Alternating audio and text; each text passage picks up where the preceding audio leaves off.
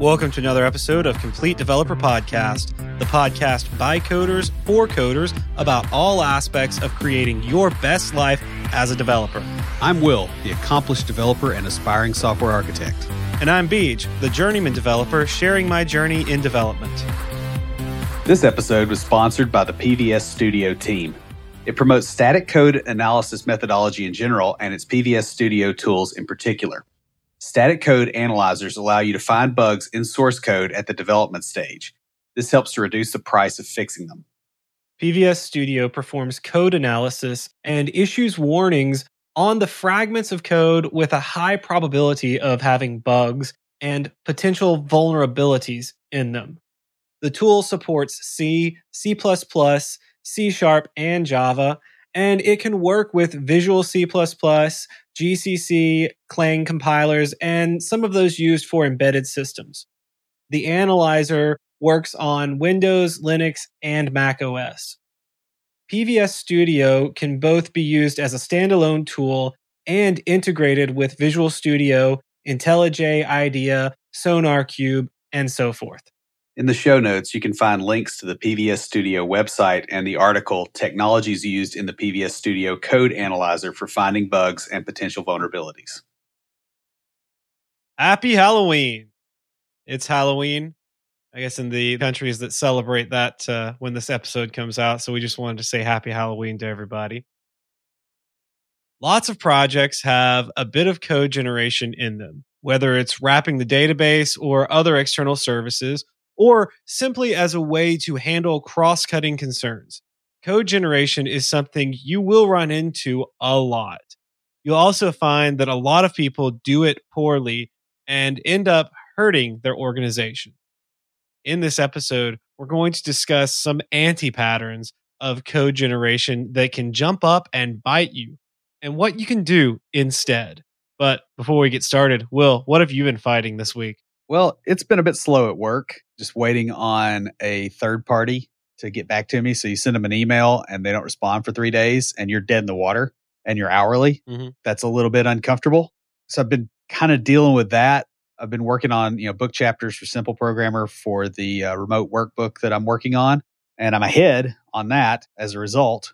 And I spent 3/4 of the day today watching movies and working on a Hexo theme. And I don't really have a good reason to do that. I just got tired of writing. So that's where things are right now. Wow. So I've been on the go constantly. I have the opposite problem. Basically, the past 3 weeks have just been really hectic. I mean, right before we started recording, I was about to hit the record button. I got a phone call. Now, this one was from our worship director at church asking me about how to record on the soundboard because she's teaching a lesson. But it's just been constant the last few weeks. I know in the previous episode, I told you all about my grandmother going into hospice. Well, she passed away last week and I flew up for the funeral. We didn't record last Thursday because I was traveling. Well, actually I was back, but it was so exhausting, just the whirlwind trip up there, that I was resting. It was a very nice service. I got to be one of the speakers. I spoke at my grandfather's funeral about 10 years ago up there. It was in the same room at the funeral home as my grandmother's service is in their larger room.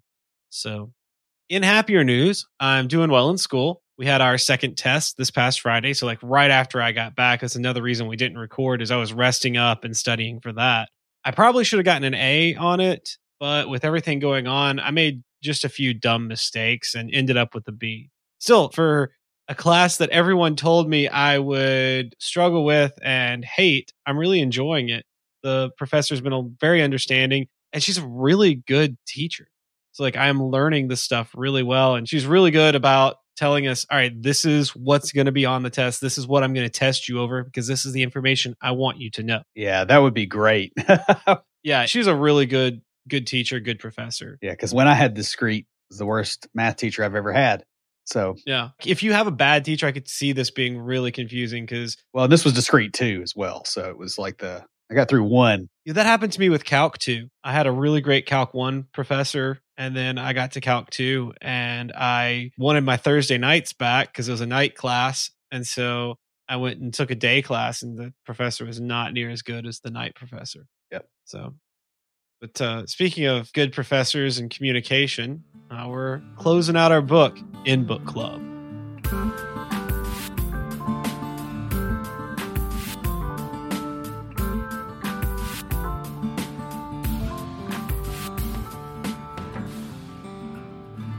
So, Algorithms to Live By closes out with a couple of chapters about interaction with others. Chapter 10 talks about networking and how we connect.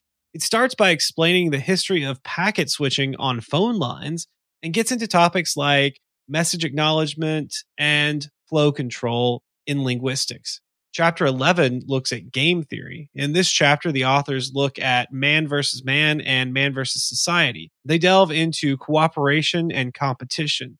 In the conclusion, they leave the reader with 3 pieces of wisdom. First, that some algorithmic approaches can be directly translated into our lives.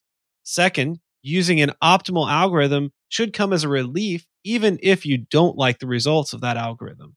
And third, you can draw a line between problems with a straightforward solution and those without. Y'all, this has been a really good book. I suggest you check it out. We'll have a link to it in the show notes. Will, who's talking to us this week? Well, we got a Stitcher review from Mad Dog X9. I'm assuming it's Mad Dog X9 and not Mad Dog times 9. Will and Beej do a great job at giving programming advice for a large audience. Their coverage of soft skills is fantastic, but even more impressive is their ability to cover very broad technical topics, such as dependency injection, without getting too domain or language specific. They also do an excellent job at diving into specific technologies like Jamstack from time to time, which brings awareness and provides a bit of an overview for listeners who might not be familiar with those technologies. No matter what programming paradigm, languages, or environment you work in, this podcast deserves a listen. Will and Beej, keep up the great work, guys. Hey, Mad Dog, thank you so much for the kind words and the long review. That was really awesome. We appreciate that. We do our best to make our content as evergreen as possible and as language agnostic. So it's pretty obvious we're both .NET developers because we use that as our example a lot because that's what we're familiar with. Though we both dabble in several other languages. Yeah, I'm like totally tempted to go to the Node dark side. I got to admit that. Every time I mess with it, I'm like, man, I like this. So send us an email to waterbottle@completedeveloperpodcast.com because we've got a Complete Developer water bottle just for you. Guys, if you'd like your very own Complete Developer water bottle, leave us a review in iTunes or Stitcher or comment on the website or any of our social media. We post all our episodes to Facebook, LinkedIn, and Twitter. We're also on Instagram and Tumblr. You can join the conversation anytime via Slack by going to slack.completedevelopernetwork.com. Code generation is an important part of most software projects today, whether the people involved know it or not. Lots of code is built on the fly for you with most tools, and for good reason. It's often easier to handle a lot of roughly similar code by writing code that writes the code. Tool vendors do this all the time with a lot of success. However, we've all had the experience of working on a project where some dude came in and slung together a code generation framework in an afternoon. Far from creating a cleaner code base that's easier to work with and better for the team, most attempts at code generation in the wild usually end up wasting money and time. Not only is the code often hard to extend, but it's often accompanied by a raft of sloppy hacks as other developers try to work around its shortcomings. It's not because of code generation. It's because the people writing the code generators don't have a firm grip on how to avoid major problems, and because they fail to account for occasions where other people might need different behavior from the framework. It's very interesting that we're talking about this because we've had a consultant in at work and he was showing me a code generator that he had written. And I was like, yeah, this is some stuff that I've really been wanting to get into. And, you know, he knows where I am in my growth. He's like, yeah, man. He's like, I've got about 20 years experience and it took me 7 years to write this. Yeah. I'm like, I'm not saying it would be easy or it wouldn't take me a long time, but I want to do something like this, or I have been, because it's really cool. Yeah. And when somebody spends that much time and they've really worked at it, it's totally fine. Usually it's when it was thrown together to save time in the short run, that's when you get burned. Yeah. So in this episode, we're going to discuss common anti-patterns of generated code in the hopes that you're better prepared for code generation than the average developer. We hope that when that day comes, you can return to this list so that you don't make the same mistakes Will's made in the past, and I try to avoid. Yeah, I've been that guy on several projects. So a lot of this stuff is directly related to screw ups that I have made. And there's no reason for the rest of y'all to hurt yourself in this same way. So I guess let's get started. The first thing that will really cause you a lot of pain is when you generate all the layers of the system in one step. So only use a single step of code generation to generate one layer. So for instance, if you're doing a data access layer, don't generate your business objects at the same time and your UI at the same time. Because what will happen is these things get entangled. The idea is if you do a single step at a time, this keeps the scope of changes limited and keeps concerns from getting snarled together, because you'll do code reuse and things like that. And it seems okay at the time, but it ends up hurting you. So basically, the single responsibility principle still applies when building a code generator. Yep. And it applies a lot more harshly, frankly. Yeah. Because stuff you could get away with before, it doesn't work well. Now, layers utilizing the current layer should be generated after the current layer from metadata. So the idea here is that you generate one layer and then there's some kind of metadata that comes out of that you consume for the next layer. Mm-hmm. This helps force developers to keep the generated code from being entangled, because the stuff is really hard to munge together and screw up. So like if you're not going to be maintaining this thing, this also helps the next guy fall into the pit of success. Is that called the leaf to trunk approach? I have no idea. I've heard that term recently, and it seems similar to what it was described as, where it's you start with the dependencies and then you build back to what needs them. Yeah, because they have to be there, right? Yeah. And you want to decouple with that metadata layer, which we'll talk about here in a bit. This also helps a lot if you need multiple variants of the caller. So for instance, if you're doing a thick client that's local on the box and call in one way versus a web service client that's not. A lot of people will generate a client for both and then try to hack instead of, hey, let's just separate those two things. Mm-hmm. And so this just makes it easier to do that without as much pain. The next anti-pattern is black boxing. Yeah. You need to be able to see what is going on in the generated code. Yeah. And this includes the ability to step through it with a debugger, because bear in mind, it is still code and you do still need to see what's going on. So when a null reference comes out of that, you don't need to go, well, there's a null reference. And that's as much as you can do. Yeah. Because I've been there, done that. That really sucks.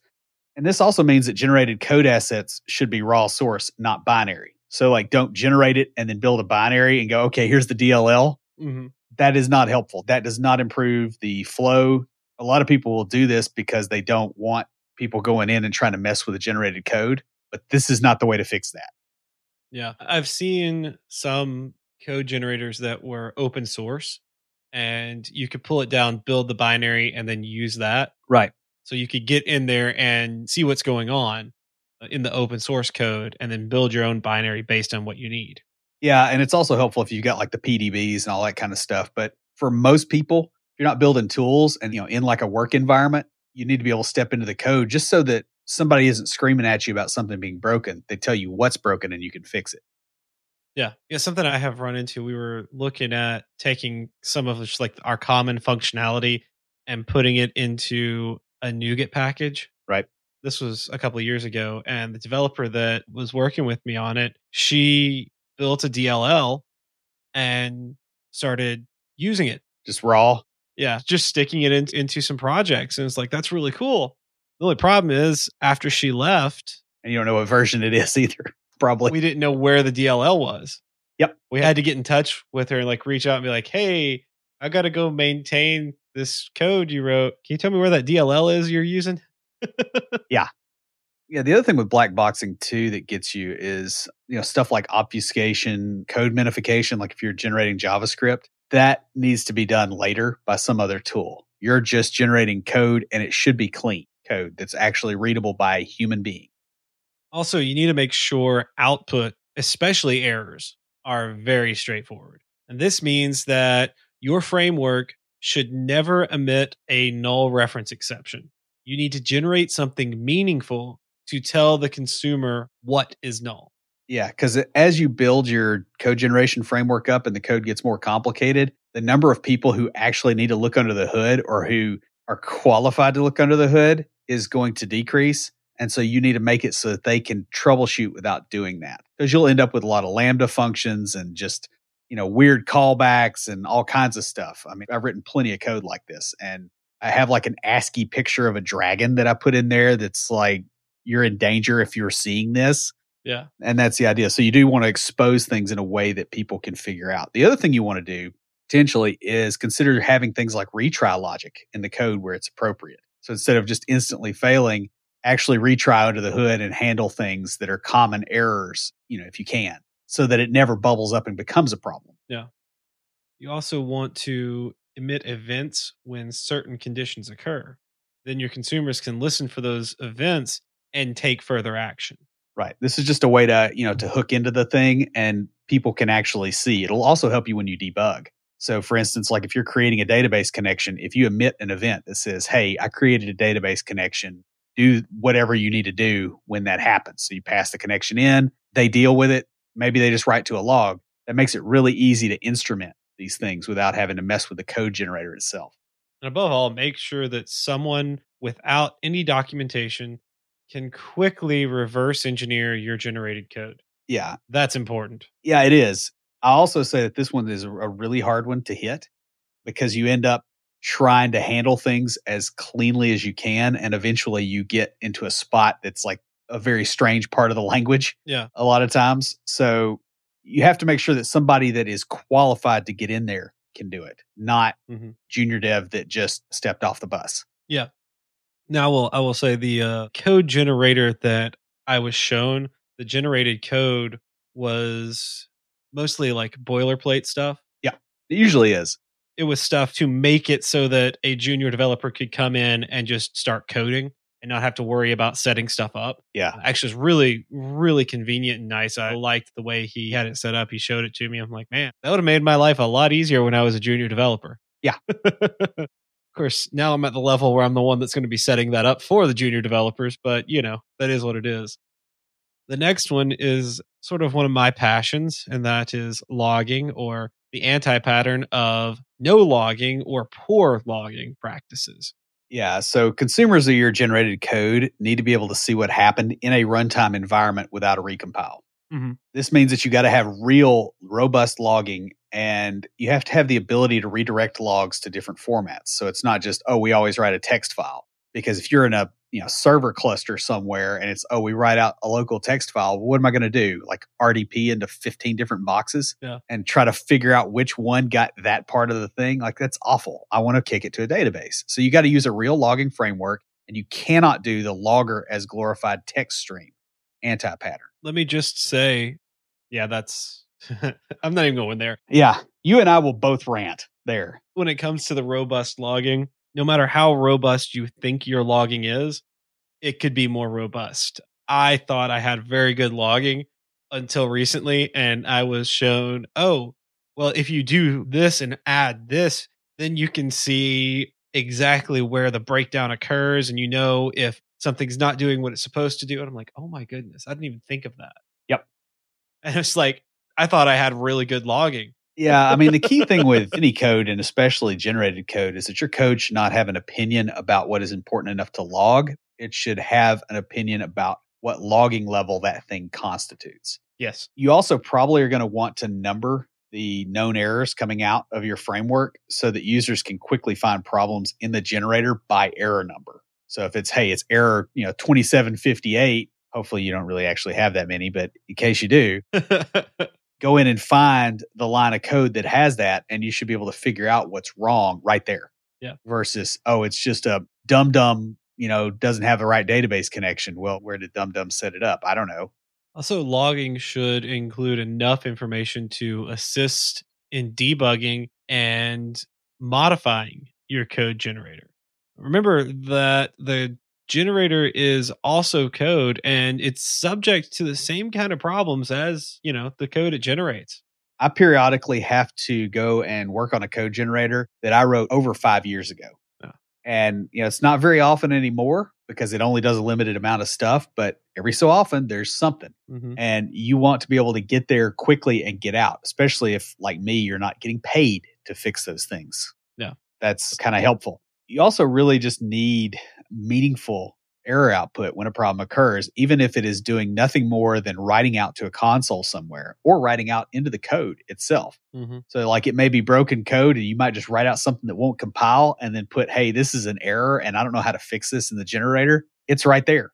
And they'll find it when they try to compile if you've got a compiled language. Consider directly dumping errors as raw lines to your output files as well. If you're using a compiler, this will make the problems easy to find. Yeah. Now, the next standing pattern that comes up a lot is there's no ability to override behavior. So code generation is a good way to handle roughly 80 to 90% of roughly similar code. It goes sideways if you try to make it handle 100% of cases. Let the consumer implement the weird edge cases and just stay out of it because now they have more time. They can do that because of your code generator. That's what it's for. Let it fulfill its goal here. What's the 80-20 rule? Yeah. Pareto principle, is that right? Yeah. Yeah. The whole concept here is to get 80% of the repetitive, dull work done so that you can spend more than 80% of your time on the 20% of the work that requires thought. And makes a difference, probably, because those will be your most interesting problems anyway, most of the time. Consider making an ignore list of components that you won't build. So like if you're reading from a data source and let's say you've got database tables and you're generating models off of that, which you really shouldn't do, but let's say that you're doing that because it's not a good design. Anyway, consider making an ignore list to say, hey, I don't generate this for this table because there's something weird in there or whatever, and make it so that the client can make their own file by hand that still works with the rest of the system. That's important. Yeah. You also want your code generator to act more like a library than a framework. You want it to work within your framework. Yeah, and it shouldn't be holding hands and it shouldn't be making opinionated decisions. So like the code generator does not get to decide whether I use this framework for logging or this other framework for logging. Yeah. Well, I mean, if you're in like .NET Core, it should probably use the iLogger. Right. And it should use the typical idioms for things like dependency injection, those kind of things. It shouldn't try to do something weird and different. Yeah. That's the other thing with a lot of people that write code generators is they're actually trying to do something else entirely. And they're using a code generation. That's another reason it gets a bad rap on that. Yep. And this stuff is implemented differently in different languages. So in a lot of languages, you need to only expose events that are consumed to modify the way the application works. So, hey, before this thing is committed, fire this event, let it, process. And if they have something they want to hook in there, they can. They do the thing, and then it comes back to you. In other languages, you might use class inheritance or partial classes to handle this kind of stuff. So .NET, C# has partial class definitions. So you can have a class split across two files. This is done on purpose, specifically for code generators to work. That's why they did it. So talking about building your models from your data tables, that's what Entity Framework does. Yeah, by default. Partial classes. Yeah. Yeah, the partials, yeah. Don't use EF, but I've seen it. Now, you might also extract certain functionality out into its own class and use dependency injection to put it in without having to touch framework code. Right. So if there's pieces that you're like, hey, I'm not sure about this implementation, break it out into another class, dependency inject it, and if somebody wants to override it, they can. And then you don't have to mess with it. Like only generate stuff that you really need to generate. And speaking of things you need to generate metadata. And this is something that my favorite tool does not do. So the next anti-pattern is not generating metadata. Useful metadata about the generated code, its structure, and other constraints should be output in a form that can be used by other code generators further up the chain. While your choice of language may support a degree of metaprogramming, other languages may not support it as well, or they may not be able to reach into your code. Right. So you may be generating code that is C# code, but something needs to interact with it that's JavaScript. If you're going to be generating code, you can't assume that even the same generator is going to be used. You have to write metadata that makes it agnostic. Right. This metadata that you're dumping out can also be used to generate unit tests to make sure that the code aligns with the output metadata. Because another layer of stuff that comes up is unit tests. If you generate your code, you probably should generate unit tests for it if that's what you're doing for testing. If you're doing cowboy coding and you're just slinging stuff at the wall to see what works, you do you. Now, this metadata should probably be in a portable format of some sort. XML used to be popular. Now JSON is so much better. Come on, guys. These are both good choices. You want the format to be human readable so that anyone generating code from the metadata can do so easily. I would suggest JSON just because to me it's more readable, but I know some older developers who think XML is more readable. Well, the thing about XML is there's common ways of doing schemas, right? So you could have it match a schema and you generate the code to act with that XML using a different code generator that's built into your IDE. Now, there are JSON schemas as well. Yeah. But people don't know about those about half the time. So that's why. Now, speaking about stuff people don't realize that hurts them, another anti-pattern is to directly hit an asset like a database. So during code generation, it can be really tempting to do things like directly querying the databases for data to use in code generation process. I do this in some of the frameworks I've built. I will tell you straight up that this is something that causes a lot of problems. While this is simple, it also makes it a nightmare to write tests for your code generator. Oh my goodness, I couldn't imagine that. Yeah. Also, this approach tends to slow down the generation process a lot. Right. It also slows down the development of your code generation templates. Because every time that you want to test it, you're having to run against the database. And guess what? You're probably not the only one on that database. And so somebody can change things and all of a sudden it looks like you broke stuff. Yeah. And you're also dealing with code generation that's code that's writing code in addition to, hey, it's pulling it from somewhere else that I don't necessarily know that I can trust. That's a weird spot to be in. I've been there a few times. It's not real pleasant. And the other thing is if you directly hit a database instead of a file full of database metadata, it also creates a few other issues. So, there's the whole shared database thing, which means that one team member editing the database can break code for everybody else. So like if they're regenning every build and one dude goes, oh, we don't need this table, and he's fixed it in his code, but it hasn't pushed up, and he removes it from the shared database, he has broken the build for the rest of the team on their local machines. Yeah. This is part of the reason I really hate shared database, for devs. I think it's a bad idea for this kind of stuff, but it happens. There's a couple of problems I see in that. Yeah, there's the generating code from the database and then the shared database and all that. But you talking makes me think of some arguments I've had with DBAs in the past about we're not using this. I need you to remove it. It's like, oh, well, I'm going to leave it in there just in case. I'm like, I'm the only developer working on this. No one else is in here. Yeah, get rid of it while I'm the only one here. Yeah. Yeah, because then it's permanent otherwise. Yeah. It also means that development stops when the database server is down rather than the team being able to continue along. Mm-hmm. And this can really be a problem as well. I've worked at companies that were doing performance tests on the database, and the database wasn't down. Let's just say that it was a little bit slow. You insert 90 million records and you do a contains query on it, and the database server is a piece of crap and the whole team's relying on it. If you're having to regen off that database, you're going to be sitting there a very long time. And you're possibly going to get transient data errors as well. So if you just have it where it's coming off of metadata that is source controlled and not attached to the database, this isn't as bad. The other really handy thing about source controlling a file full of database metadata is that it can be really useful in reconstructing the database at a later date as it was at the time of a check-in, or for generating migration scripts, those kind of things. Yeah, or if your database server crashes and you don't have a backup. Or you decide to switch database servers. Yeah, there's a lot of benefit to doing that. Now, the next anti-pattern is a lack of ability to unit test. Yeah. Your generated code and your code generator itself need to be built in a way that allows you to unit test them. Yeah, so instead of generating a single item by hand and then testing it, a code generator may generate dozens or even thousands of similar items. You'll want to run tests across them all to make sure that you catch weird edge cases early. So for instance, if you've got a database that's got 300 tables in it and a whole bunch of weird relationships and triggers and all kinds of other stuff going on, and you generate a data model off this thing, there's going to be some weird edge case that happens that's going to break one of your tests, and you're going to go, okay, I need to fix the generator to make this not happen. Mm-hmm. If you're not unit testing, you will find that in production. Yep. On February 29th at 4:00 in the morning. I recently read somewhere that the Greeks and the Romans considered leap day to be bad luck, especially for starting anything new. Well, it cuts down on the cost of the anniversary parties of whatever. I mean, there is that, you know.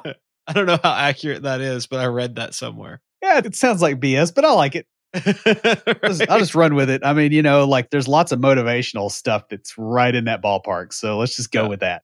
Speaking of that, your code generator should also be built in a manner that allows testing as much as possible. When you have a large code generation process, you want to quickly unit test the thing just for a sanity check. Yeah, especially if it's dependent on stuff that's downstream of it or upstream of it. Yeah. You know, like some other code generator emits metadata. Well, what if it emits something that your system isn't ready to handle? You can write a test, catch that, then you can fix your code, and then hopefully you don't have that problem again. It's like, I don't know, real software development. Mm-hmm. Also, your generated code should follow reasonable patterns of software architecture. Dependency injection is the big one here that you're really going to want to use a lot of, as it's one of the best ways to introduce isolation testing across a huge number of generated components, because otherwise you're directly dealing with database connections. You're directly dealing with the file system or datetime.now, those kind of things. Mm-hmm. Get that stuff out so that you can actually test it, because it's bad enough to not have unit tested code. But when you have a huge pile of it that nobody physically wrote, nobody remembers that code either when something happens. Yeah. If you're generating code for systems that are object oriented, you should generally follow other best practices like single responsibility principle, open close principle, proper encapsulation. I mean, basic solid stuff.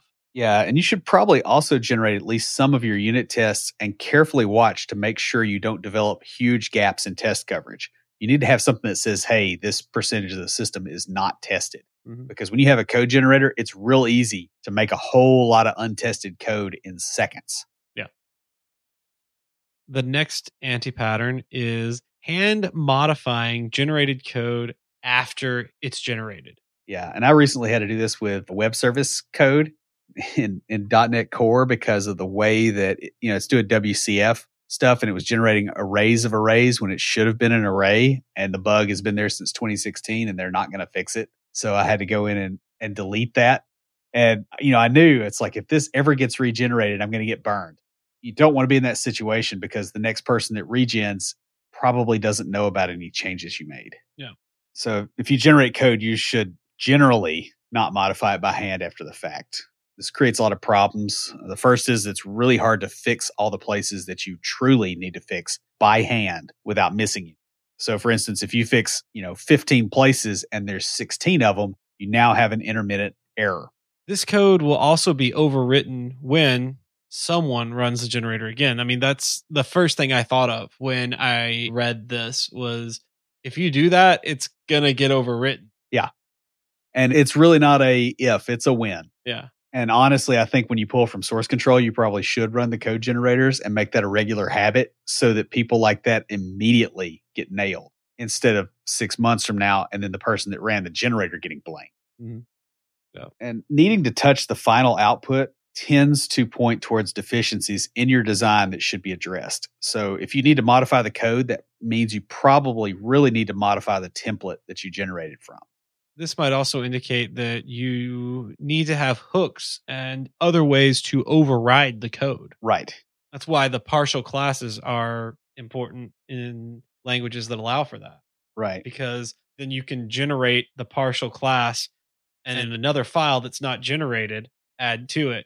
Because if you add to the class that's generated, when you generate it again, all that stuff you added just goes bye-bye. Yeah.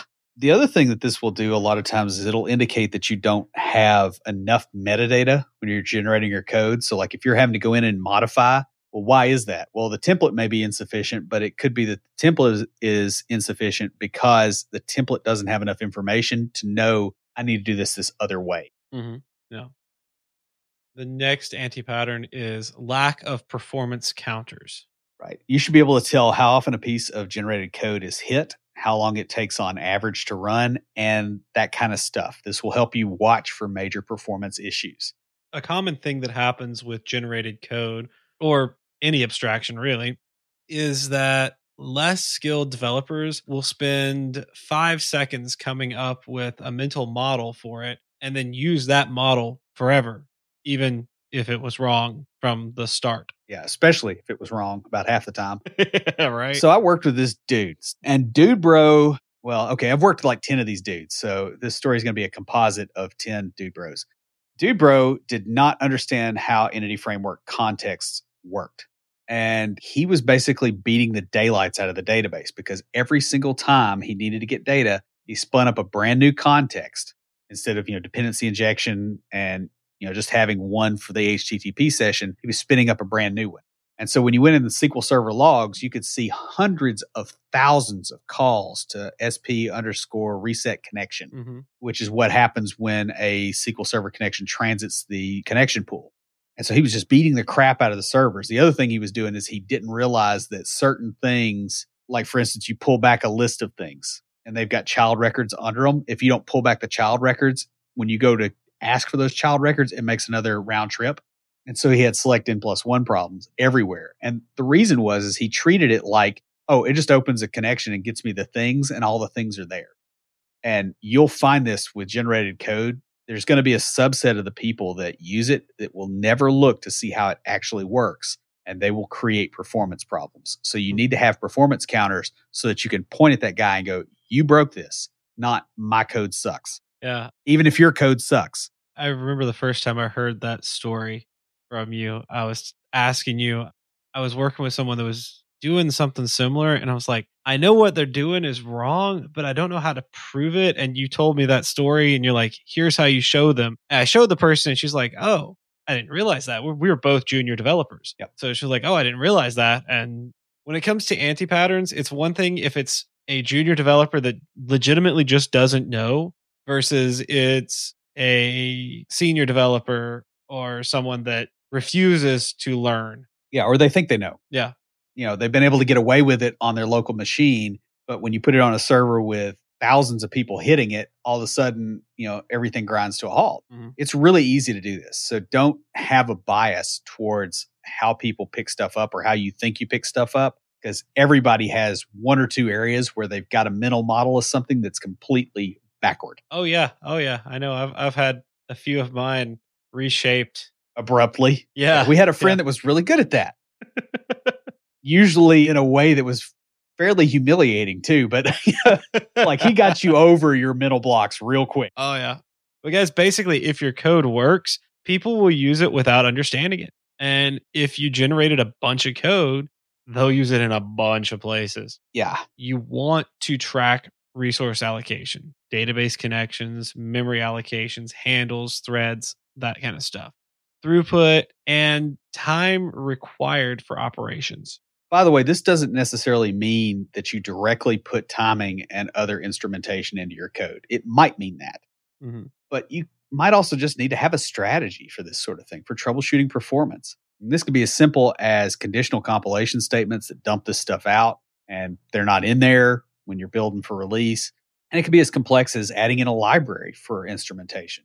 It could also mean having a third-party tool on hand that can do the work for you. That's usually a very convenient way of handling it. Yeah, if you've got one of those. If you're in one of those cheap IT departments that won't spend $400 on a tool to save $10,000 because they've got some bean counter holding their thumb on everything, you may have to do this by hand. Yeah. So the next one that burns a lot of people, and I stopped doing this years ago because .NET actually got some decent libraries around this sort of stuff, is generating code using string concatenation instead of templates. It's really easy to dynamically write code using string concatenation. However, you're going to edit this stuff a lot. Code generation code is really hard to write because you have the two layers. You've got the stuff that you're writing and the stuff that it's writing, and both of them have to be correct. Mm-hmm. It gets really messy really fast. And if you use string concatenation, you end up dealing with a lot of nasty problems, stuff like escape sequences in large blocks of code, attempting to do multiple levels of string replacement, that kind of stuff. It really gets to be a problem very, very fast. Yeah, I've seen some stuff like this online. and some open source things. And it's really hard to read and modify code that writes other code through string concats. Yeah. And I have a friend that's using some that I wrote years ago to do some of his work. And, like I periodically talk to him. I'm like, why are you still using that? It's like, it still works. And I'm like, but you haven't looked at it. Like, it's not good. If you have to touch that, you're going to hate me. Yeah. Like you're going to hit me with your car when I'm in the Target parking lot or something. Like, this is not good. No. You'll also find that you spend an inordinate amount of time trying to format this code as well, both for use in the generator and for making it understandable once it's generated. Yeah. So your code generator needs to be clean so that you can reason about it. Yeah. The code that it outputs has to be clean so that you can reason about it. If you're doing that with string concatenation, that's almost impossible to achieve. The idea of using a template language is so that you can look at the code and it looks kind of like what you're normally writing so that you can see problems. If you're doing string concats and escape sequences and all this kind of stuff, that gets really, really challenging really quick, and it won't be long at all before you can't maintain it. It just becomes a pile of code.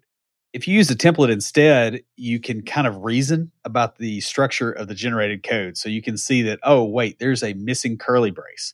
If you're string concatting that stuff, trying to figure out where to put that curly brace, that is like the least fun activity of all the activities. I've done this before. Like, just don't go there. Oh man, you know what we should do a string concat code generator for one of our coding challenges in Developer Launchpad. That will train everyone there not to ever do that. Or not to ever show up again, at least.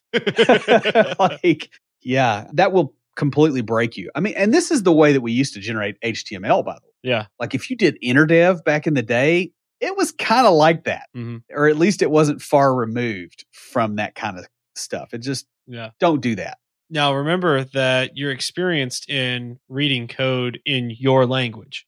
You might as well keep the code generator to a similar structure as what you're used to reading. Yeah, and the output of it as well. Using templates can also help you convert a working code sample into a template very quickly. Rather than trying to rework the thing to use string concat, you can just copy it into a template and modify the things that actually change. Yeah, and by the way, this is the best way to generate code. Is you make a working sample for one vertical slice of the app all the way up, including all the different pieces, and then you start moving those pieces into templates with the metadata coming out. Mm-hmm. Then you can actually build the thing. If you try to write code generator code that writes clean code that actually works, that gets very difficult because it's like another weird layer of abstraction that you have to try to process, and you're just going to fight with it a lot more. So if you build it clean first. It's a fun challenge, just like trying to create the entire template that I use for our show outlines in Emmet. Yeah. And then hitting tab in Visual Studio Code and having it just generate the HTML. Yeah, that's what that's doing, is trying to create the entire thing rather than, all right, I'm in this div, let me get the stuff in here. I'm in this one, let me get the stuff in here. Right. And exercises in masochism, totally fine when it's your time. But when you're at work, not so much, right? Like you want to keep a good impression and you want to be effective. So, I would suggest not doing this unless everybody else is so far behind that they're not going to notice. And then just, go be crazy, whatever you want to do. Now, the last anti-pattern we're going to talk about is the single file output. Right. So a lot of code generators. Yeah, this is a pet peeve of mine. Visual Studio's T4 engine will dump out a single file unless you do some hacks and actually integrate with Visual Studio. So you can get the env DTE object to get passed in there, and then you can mess with it and actually write T4 code that talks to Visual Studio and does all the weird stuff. I tried for months and I never got it to work cleanly. I got it where every other generation worked, but the first generation would always end up with a file lock and it would crash. And I'm talking full on Visual Studio crash. And then you reload and then it works. So I strongly suggest trying to find something that doesn't do this. And the problem with a single file output, there's a lot of reasons, but the really big one is that as your code base gets bigger, this makes troubleshooting really nasty because the files get huge. So, for instance, in one of the generators that I've built in the past, I think the latest version has over 100,000 lines of code that it generates and it puts in one file. If you open that file, you hit the memory limit on Visual Studio or you get very close to it. That's a really ugly place to be. This can also be a real problem when you or a coworker ends up regenerating code, because if the generated code ends up in source control and you end up with a merge conflict when you have over 100,000 lines in a file, that is really, really not an impressive user experience for the person having to fix those merge conflicts. You should be the one that has to fix those merge conflicts. Right. If you just completely hit yourself in the face with this once or twice, like, you learn real fast because it hurts. Instead of this, your output should be broken into basically the same structure as your non-generated code. And this can be tricky if your code generator has a bias towards single files. If it does, you need to use a different one. I tried to get stuff working, and if it's got that bias, like, even if you try to hack around it, those hacks are going to have problems. You just need to use something that's built in. You generate one piece at a time. Yeah. But like orchestrating all those can be kind of interesting too. Like, you almost need to have a package in there that can orchestrate a lot of generated code into separate pieces instead of, hey, I run all templates and it just dumps. Yeah. You also need to make sure that your files are named in a way where there isn't a naming collision. Because if you're generating a bunch of loose files and then you got partials, you need to think about how you're going to do that and have a scheme for this so that they don't overlap and you don't get a crash, get some kind of problem from that. Or accidentally overwrite one of your non-generated files because you named it the same thing as something you're generating. Yeah. So guys, most code generation in the wild is done in a sloppy manner that causes problems later. However, if you use reasonable patterns and design your code generator well, you can avoid a lot of these problems. Above all, you should treat generated code as a first-class citizen with all that implies.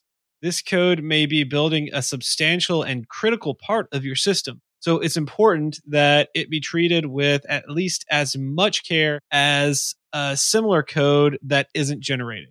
Code generation by itself doesn't produce better code. It just makes more of it. That pretty much wraps us up. Before we close everything out, Will, what do you have for us this week for Tricks of the Trade? Well, every time I've talked about code generation, there's always somebody that's like, oh, it generates bad code. It's always bad. And it's because they've had this experience, right? You'll run into this a lot in tech. When you have an approach to things that is different than other people, you get hit with this and it's like, oh, that's just bad. It's like, it's just a tool. Everything is just a tool. Okay. There is a time and a place for assembler code. And there's a time and a place for Java code. And there's a time and a place for generating Java code, for boilerplate type things. It's just that most of the time when somebody is desperate enough to do certain things that are work savers in the long term, they don't plan ahead to do it right. And it ends up not saving them. So just be really careful when you hear stuff like this, because a lot of times you're missing the undercurrent of what's really going on there. It's okay, well, we had this guy that was a junior dev who didn't really understand how databases worked, and he wrote the code generator. Therefore, all code generation is bad. Well, what if he wrote in Ruby and the code was bad? Like, would you say Ruby's bad? What if he wrote on Windows? Would you say Windows is bad? I mean, you'd be right there, but be really careful when you're evaluating techniques based off of other people's anecdata, because this sort of stuff, you're doing this under the hood anyway. Like, every time you have to talk to a web service that's like an ASMX, you're doing code generation probably in most platforms. You connect to it and you pull back some data, and then the code generation process happens because that data coming back is the metadata, that WSDL file. It tells your framework how to build the code to talk to this thing. And you probably don't really have a whole lot of problems with that code because somebody did it right. Just be really careful about how much you trust opinions and anecdata, including your own, about whether an approach will work, because it's really easy to get a single bad experience or a couple of bad experiences from people who did not prepare and didn't do things the right way, and to form an opinion of this. And by the way, you'll see this with upper management a lot of times too in companies, where they're like, oh, like I heard one a few weeks ago about some code that I wrote a while back, and they didn't like that I had a function that called another function that called another function. That code should have all been together because some guy in the 80s wrote code that did that and it wasn't performant. And so never again. This is how you end up being that person in the corner office that makes dumb technical decisions. So stop falling for it here and you won't become that person later. That's all I got. Stand by for Titanfall. If you have a question or comment, please email us at neckbeards@CompleteDeveloperPodcast.com. Our theme music is an excerpt from Stand By for Titanfall by Pure Bells, available on SoundCloud and licensed through Creative Commons. The intro music for IoTs is Hillbilly Hip Hop by Jason Belcher. For references, show notes, and to sign up for weekly emails with extra tips and insights, be sure to check out the website at CompleteDeveloperPodcast.com. You can also follow us on Twitter at CompleteDevPod and like our page on Facebook to keep up with news about the show. Catch us each week as we broadcast live, talking about what's going on in the tech world and answering listener questions. Learn more about all of our shows and groups by going to CompleteDeveloperNetwork.com, where you'll find links to Junior Developer Toolbox, Developer Launchpad, and our other communities. Thanks for listening. See you next time.